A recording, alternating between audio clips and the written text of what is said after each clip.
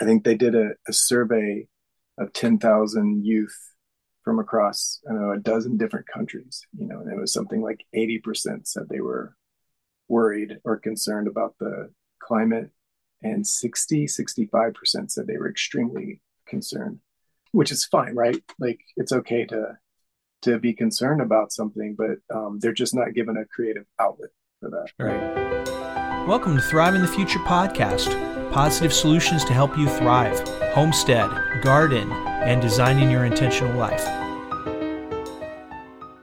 This week on Thrive in the Future, Rowan from FoxTwinHollow.com and FoxTwinHollow on Twitter joins Thrive in the Future to discuss empowering youth with survival skills needed to navigate our world. We jumped off the engagement and conversation on his tweet. Quote, I am planning my upcoming class on how to help children navigate climate anxiety, a trend that is skyrocketing among youth. What term do you feel best summarizes the opposite feeling of despair, pessimism, dread, and helplessness? End quote. So this is really good because we talk about solutions instead of fixating on the despair. Let's get in the episode. Okay, welcome back to Thrive in the Future. This week I have Roman from FoxTwinHollow on Twitter and also FoxTwinHollow.com. Welcome, Roman. How's it going? It's going great. Thanks for having me on. I'm really excited. Sure. So one of the things that stood out to me on FoxTwinHollow.com was that you were a forest school teacher. Can you give a little bit of background on that? That sounds real interesting.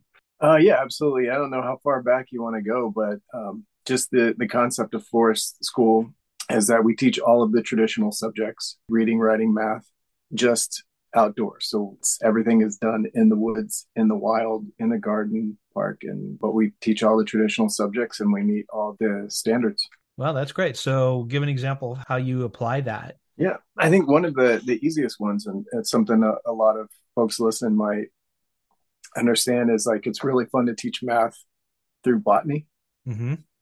right? And especially with the younger groups. So then, you can talk about counting the leaves, counting the stems, the sepals, the pistils, those sort of things. And then you can combine two flowers and talk about addition, subtraction, multiplication, those sort of things for the younger grades. And then as you start working with the older grades, then you start scaling up more Wow. complex problems as well.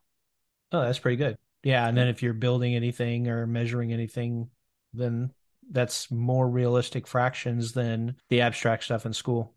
We were out at a regional park. I was going to take my students fishing, and unbeknownst to us over the weekend, there had been flooding that washed away the bridge. Oh, So it became a learning moment. So we got really excited. Like, what are we going to do? Let's build a bridge, right? So then I had my co-teacher find a way across, went to the other side, and we threw a rope over. We measured it, and we taught the kids about fractions, inches, feet, those sort of things. And then we had saws and knives, and we had permission from the park rangers. We were able to fell some of the trees. We actually had permission, so we cut some trees down, and the kids learned lashing and knot tying, and through that project, we also taught dendrology. So we learned about the tree. What is the role of this tree in the ecosystem, and what habitat does it provide? But then again, yeah, like math, we talked about what we needed to build and had the kids all draw it and sketch it out on their pads. And what started off as a disaster ended up being an amazing, memorable day. wow. That's just amazing. And learn lashing and knot tying and everything. That's amazing. And you have a quote on there from Jesse Wolf Hardin about the values of our various tribal and primal ancestors. Those values that were common to us for the first 100,000 years can serve our return to lives of balance today. Yeah, there's a lot pretty deep. There's a lot to dig around in there, but a lot of the skills that children learn, or should be learning anyways, are Mm-hmm. just stuff that our ancestors did, stuff that even our grandparents did, right? If we're Sure. talking about fermenting, or just learning how to whittle, how to use a knife, just very simple tasks. And I think, in my opinion, it's what the kids want to learn, right? It's what they kind of need to learn for their proper development, and especially in an Right. outdoor setting. So they really excel, and they thrive. when they're learning these skills, whether we're talking about ancestral skills like building a fire, or whether we're talking about more, whether we're talking about gardening or permaculture, regenerative agriculture, soil building, making a shelter. All of these things are what the child really wants to learn. And when we get a chance and the opportunity to show them these things, they blossom like you wouldn't believe. Well, that's great. I really like the idea also of being out there and then experiencing the seasonality and seeing just last week we were here and these buds were out. This week we're here and the buds are not out. And then the development and everything else that nobody looks up anymore. And even Mm. seeing the phases of the moon. Last year we had 5 planets across the sky for several months and nobody really paid attention. What's Ovid's Metamorphosis says that the beasts were made to look down, because they're grazing, but Mm-hmm. man was made to look up. So, I like that. and not enough of us are looking up, and everything's washed out with city lights anyway. That's one of the beautiful things about getting them out of the city, getting them out, away from all the distraction and the noise and the concrete and everything, is getting them out where they start to reconnect with those senses and reattune Mm-hmm. to those sort of things. And that could be turning over rocks and looking, for worms, but it could also be looking up, looking at the stars, looking at clouds. Like I remember just Yeah. laying on my back as a kid and watching clouds and, shapeshift and everything.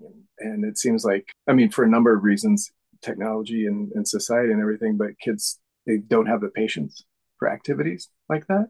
But we have found that, or my experience, like once they get outside, they start to return to baseline, and then they might be fidgety, they might be distracted by all the stuff that's going on, but eventually they fall back into their rhythm, and Mm-hmm. then they are patient. So we've had kids that had to leave traditional schooling because they were too, it wasn't the right setting for them. It was too confining with all the walls and then Sure. staring at a book and sitting at a desk, and so they were seen as having behavioral problems, or too much energy for the teacher to deal with. And once they go to like a forest school or outdoor school, any kind of learning environment that's more natural, then they fall back into that rhythm. We find that a lot of those behaviors actually disappear. Right. Yeah, they call that dysregulation nowadays. So, and Yeah. yeah, I would think getting kids out where they're actually in nature would rectify that, and they, like you said, reset. Yeah. So one of the things you also talked about was deep time and this sense of deep time. How do you look at that? It's a great question. I think it was Dave Foreman.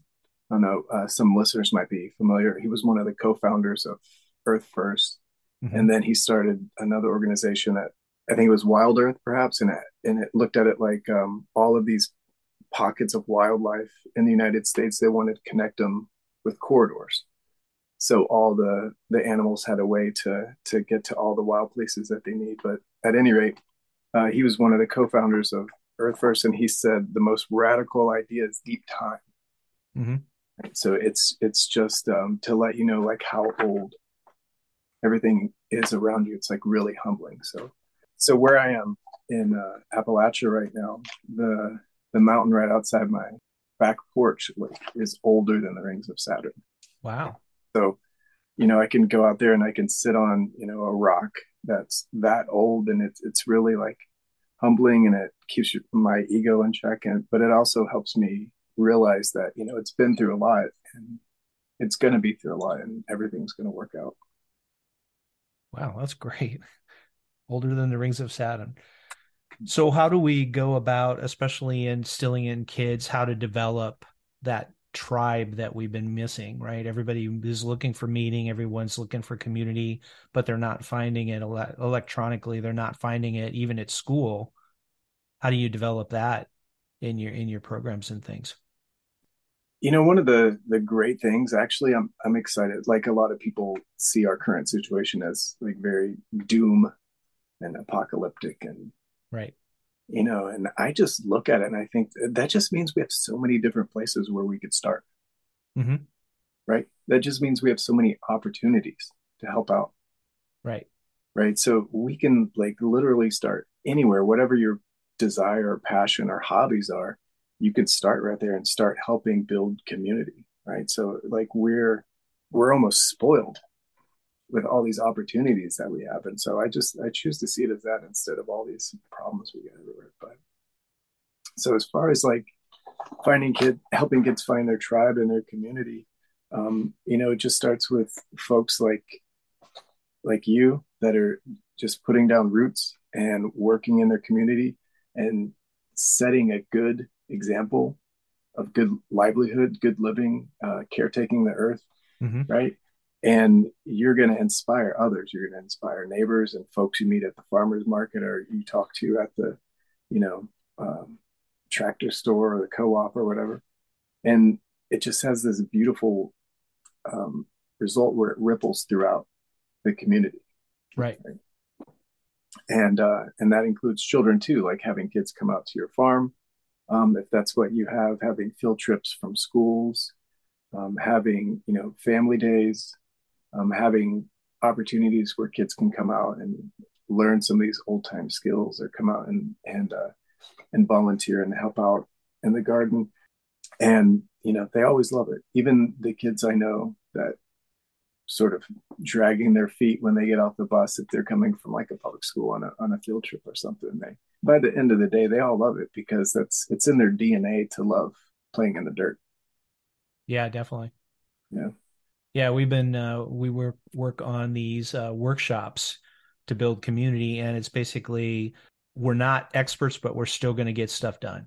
We have some chickens we need to process because we have too many roosters. And at first we're like, well, have you done this? I haven't done this before. Have you done this? And well, I did it once. Okay, well, let's get together and we'll figure it out. And instead of looking for the expert, we can't have a workshop until we enlist the expert. Mm-hmm. We just got together and worked it out and went and worked some stuff in some guy's garden or trim trees or whatever else and did a property walk on one of our friends' land, evaluated his soil and everything, and we didn't have to wait for an expert. We just talked it out. Yeah. And that's another thing too about like where we're at. We have so much information, right? Mm-hmm. I think especially some of your younger viewers or listeners might not realize how good they have it. Like in the mid 90s, all we had was we would have to search out these rare books and get it through interlibrary loan or something. But Right. now you can just hop on YouTube and look at, sustainable communities in Japan, right? And learn these new gardening techniques or you can learn about eco villages that are being, started in Nigeria. Mm-hmm. Right. And it's amazing that there's all these resources there. So like you said, we don't really need to wait until we become an expert at something. We just jump right in. And kids don't care. I mean, they want to learn stuff. They want to work with their hands. They want to learn these cool skills. So, one thing I always tell them a lot, if I don't know something, like if I don't know a plant, right? I say, that's an awesome question. I have no idea. Let's learn it together. Right. Oh, that's great. Yeah, that's awesome. That humility and to see that failure is an option, I think is real important because it's always about no, no, you got to get this, you got to get this kind of grade, you got to always be right.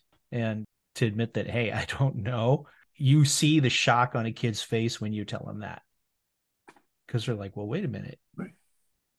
Yeah, that's cool. Right. And that's one of the things too that was difficult for me, like as a student, right? And then also when I worked in a public school, was the teachers felt this pressure to know everything. And then if they didn't, it would somehow shatter this illusion of their as an authority figure, right? Mm-hmm. When really like what is going to make a connection with a kid the fastest is if you get on their level and you're like, that's exciting. Let's find out what the name of this tree is.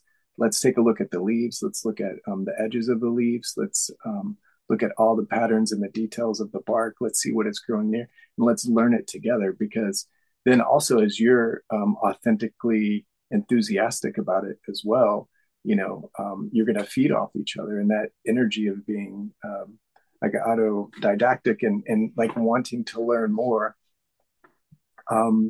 it's infectious and the kids will pick it up too. Wow, that's awesome. Yeah. Yeah, that's good. So one of the things that was intriguing in one of your tweets was we're seeing a lot of kids that are just bummed out because they're constantly berated with the climate doom and they wonder whether they have a future.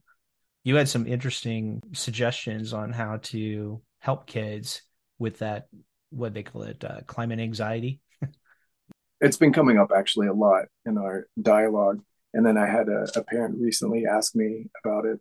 But in addition to that, like the people I know that work in the fields of medical, mental health, therapists, they're hearing it like more and more Mm-hmm. being reported by kids. And then I think they did a survey of 10,000 youth from across, I don't know, a dozen different countries, and it was something like 80% said they were worried or concerned about the climate, and 65% said they were extremely concerned, which is fine, right? Like it's okay to be concerned about something, but they're just not given a creative outlet for that, Sure. right? So with anxiety, it's essentially like a feeling of worry, and it's triggered by the unknown or the uncontrollable, Mm-hmm. right? So when you marry that with climate, then you have kids that are worried because they think the earth is on fire and everything they know and everyone they love is going to die Right. in their lifetime, which is pretty heavy to put Yeah. on kids' shoulders. Right. Or if we only have X years or whatever else, it's like, Right. why should I try? Why should I go to school? Why should I have kids? Right. And stuff like Yeah. that. Then you have like this overwhelmingness, and then it becomes nihilism or indifference and apathy to an alarming degree. Um, so for me, it's not really. I actually don't care where people fall on the debate. Sure. Um, it's like this is a reality that kids are um, dealing with, right? And so for me, the approach is something that's creative, something that is regenerative, something that's positive, right? Positive solutions, so they Right. can have a thriving future, and it has to be something concrete that they do themselves, because there has to be a sense of accomplishment, Mm-hmm. right? Because if not, then all of their action, all the action that we're seeing now, a lot of it is all symbolic, or I think some people might call it virtue signaling, or as you alluded to earlier, it could be like this almost nihilistic. Um, we're seeing people throwing soup or mashed potatoes or gluing themselves to stuff, or blocking roads and preventing like working class people from getting to their jobs. And I feel like this is just because the kids deeply care about something. They just haven't been given the right tools Right. to do something, right? Well, and Um, that's one of the main yeah, things is the tool instead of, everybody's looking for somebody else to do something, for, oh, well, technology is going to save us. And then I can continue with the lifestyle I have, and, or government's going to do something, or industry is going to do something, or whatever else. Right. right. And, and that robs folks of their agency as well. Right. Yeah, and that's like, to me, that's where I feel kind of compelled, in this calling, because I see this as a branch of environmental education, which I do. Mm-hmm. So when I work with my students, I always have like two criteria to ask whenever they're thinking about a solution, right? And that is, does this solution regenerate the land? Does it protect it? Does it build soil? Those sort of questions. Sure. And does it lead to more freedom, right? Mm-hmm. Because there's a really interesting author named Freddie Perlman, and he said that nature is essentially a community of freedoms, right? All these animals and plants and bugs and insects, and they're all interacting with each other in this big community of freedom. Mm. And, humans are part of that. So Right. do our solutions lead to more freedom for us and more wildness or wilderness? And that's where I think a lot of the energy could be focused, right? Mm-hmm. I think, when I see kids and protesters and activists, they have good intentions. Their hearts are in the right place, but they don't know what else to do. They just look on social media or something and they say, well, we're supposed to march. We're supposed to hold a sign, right? Right. That's our only option, right? And um, a lot of those actions don't lead to more freedom, and you know, they don't help the land, Mm-hmm. and especially a lot of that could be like co-opted or exploited into different movements. And people, throughout history have always used youth and children as like political pawns and chess pieces. So I think with small scale farming and hunting and gardening, forest farming, permaculture, like this whole beautiful, holistic movement that we're Right. all a part of. It offers the kids so many different positive, creative outlets that could lead to them being more free in nature and helping to create more free communities that are based on localism and based on their bioregion and based on just being generally a good neighbor and sharing what you have with your neighbor and helping them out in a time of crisis and actually creating the world that they're afraid that they're losing. Wow. Creating the world that they're afraid they're losing. That's great. Because that, like you were saying, instead of marching, go and plant a tree at least, right? Right. Yeah. So a few years ago, there was a huge um, climate protest. And so everybody at my school, took the day off and they chartered buses and drove the kids to go, to this protest where they held signs and they marched around. And, that's, I guess I'll take that over, kids being on playing video games or something. At least they care about something. But I was the only teacher at the school who actually took my kids out into the woods and we started planting native trees and we removed invasive species and we removed there's a large patch of English ivy, right? Mm-hmm.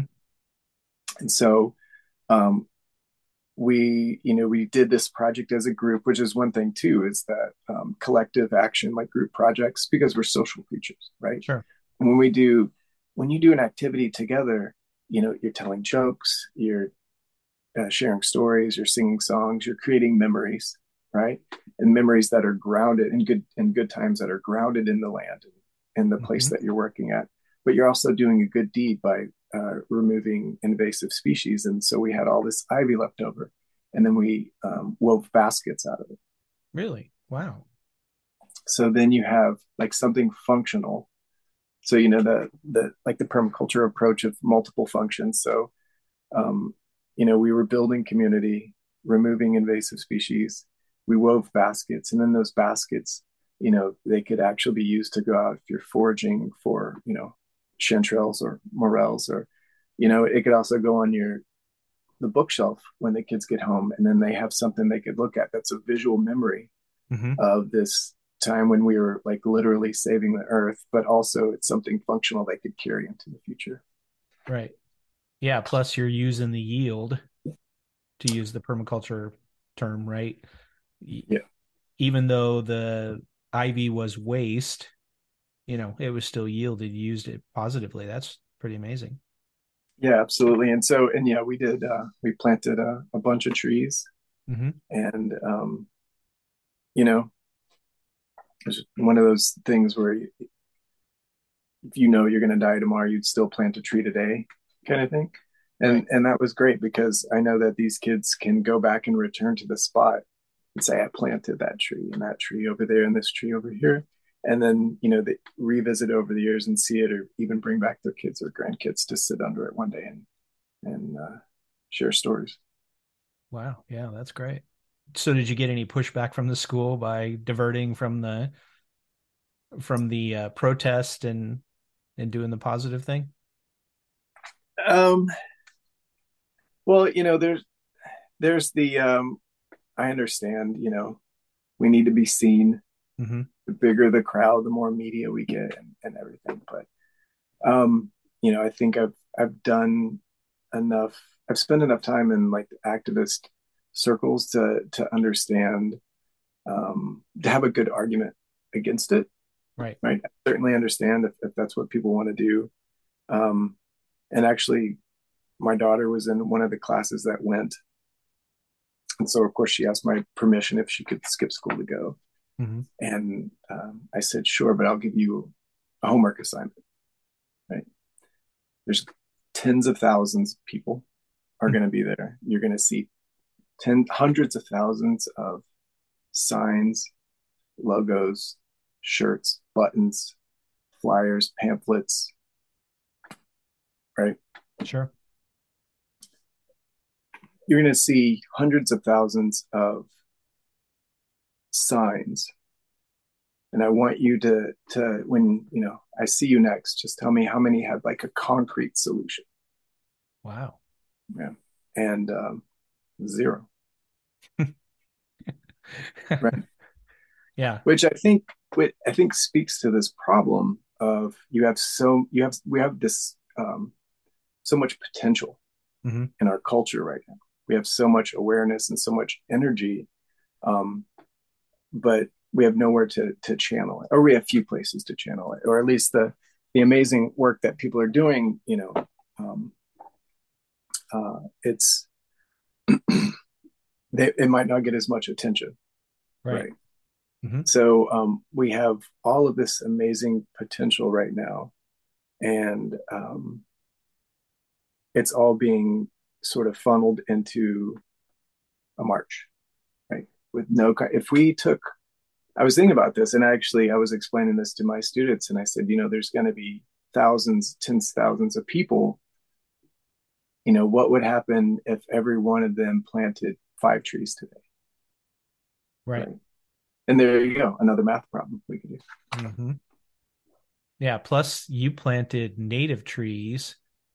So many people, when they do those type of things, they're planting like Bradford pears or something. I have my whole pasture has been taken over with the calorie pears, the bastard child of the Bradford pear that's all thorny.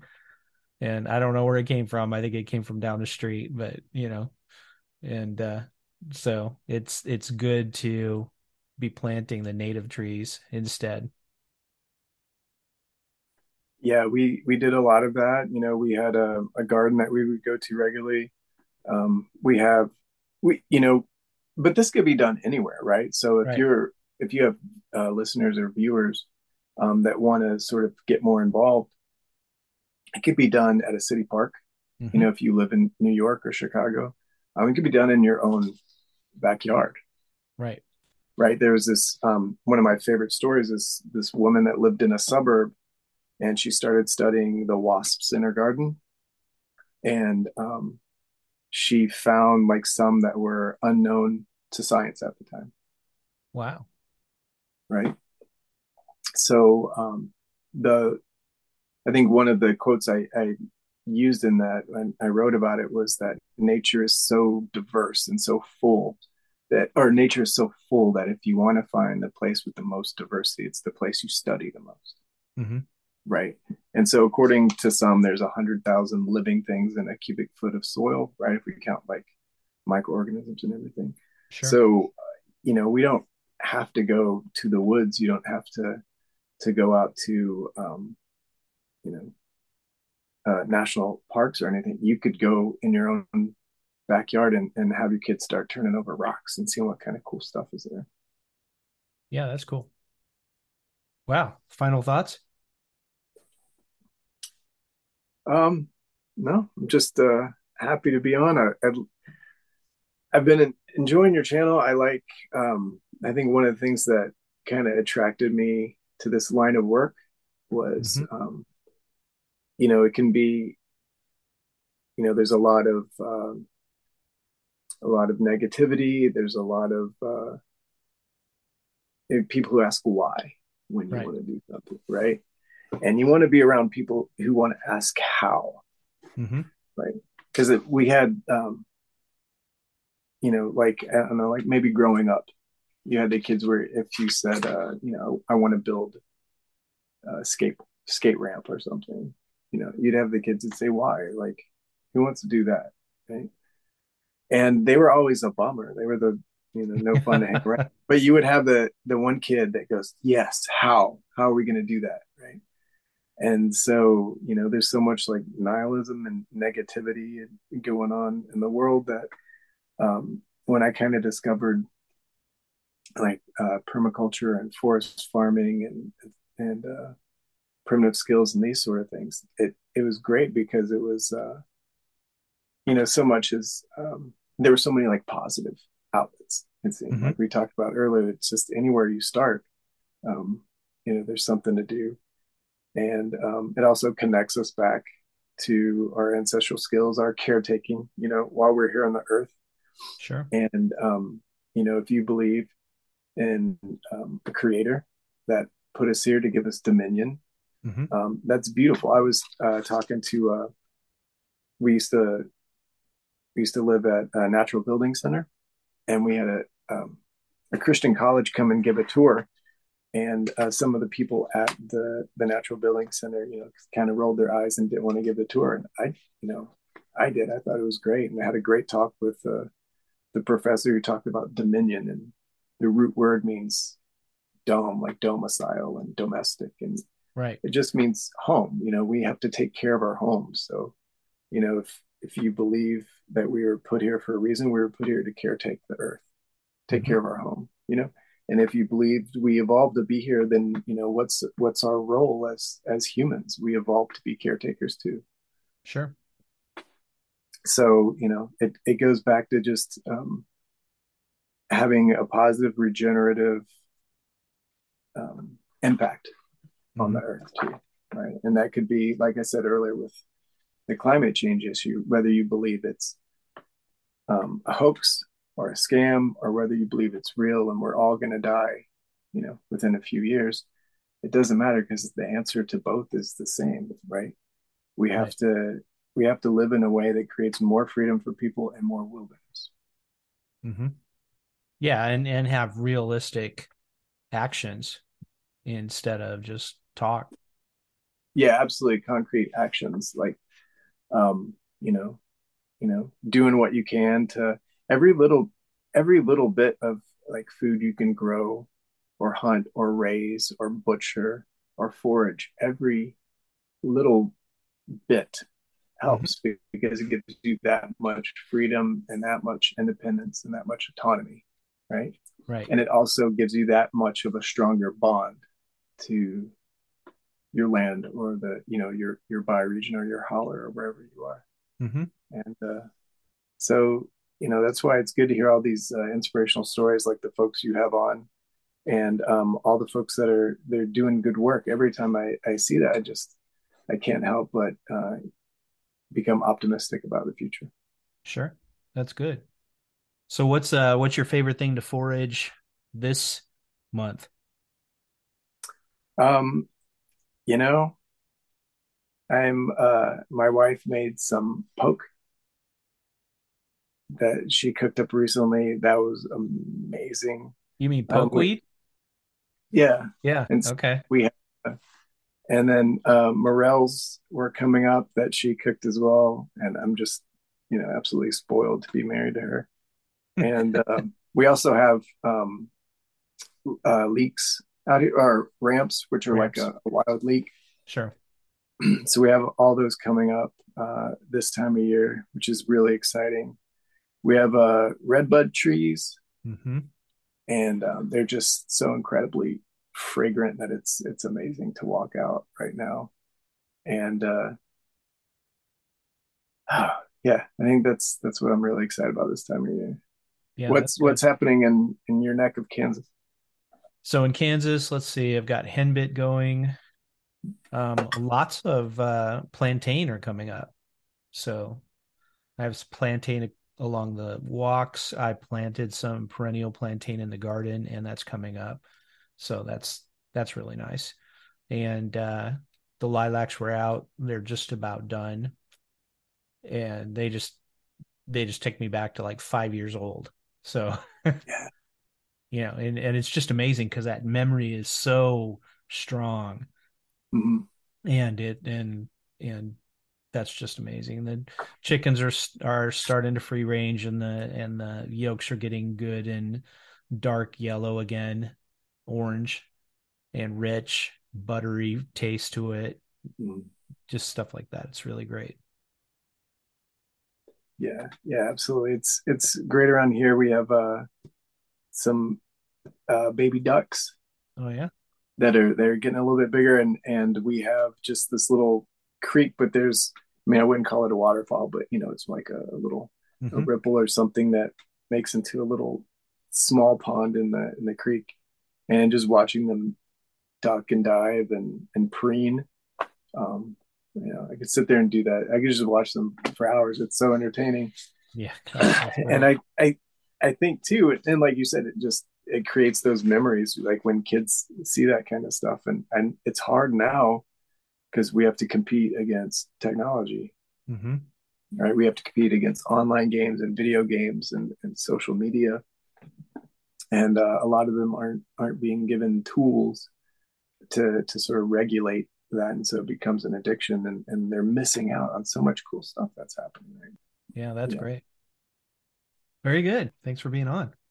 Yeah. Hey, thanks for having me. I appreciate it. Thank you for listening to Thriving the Future podcast. Like us and follow us on your favorite podcast app. Next time on Thriving the Future podcast.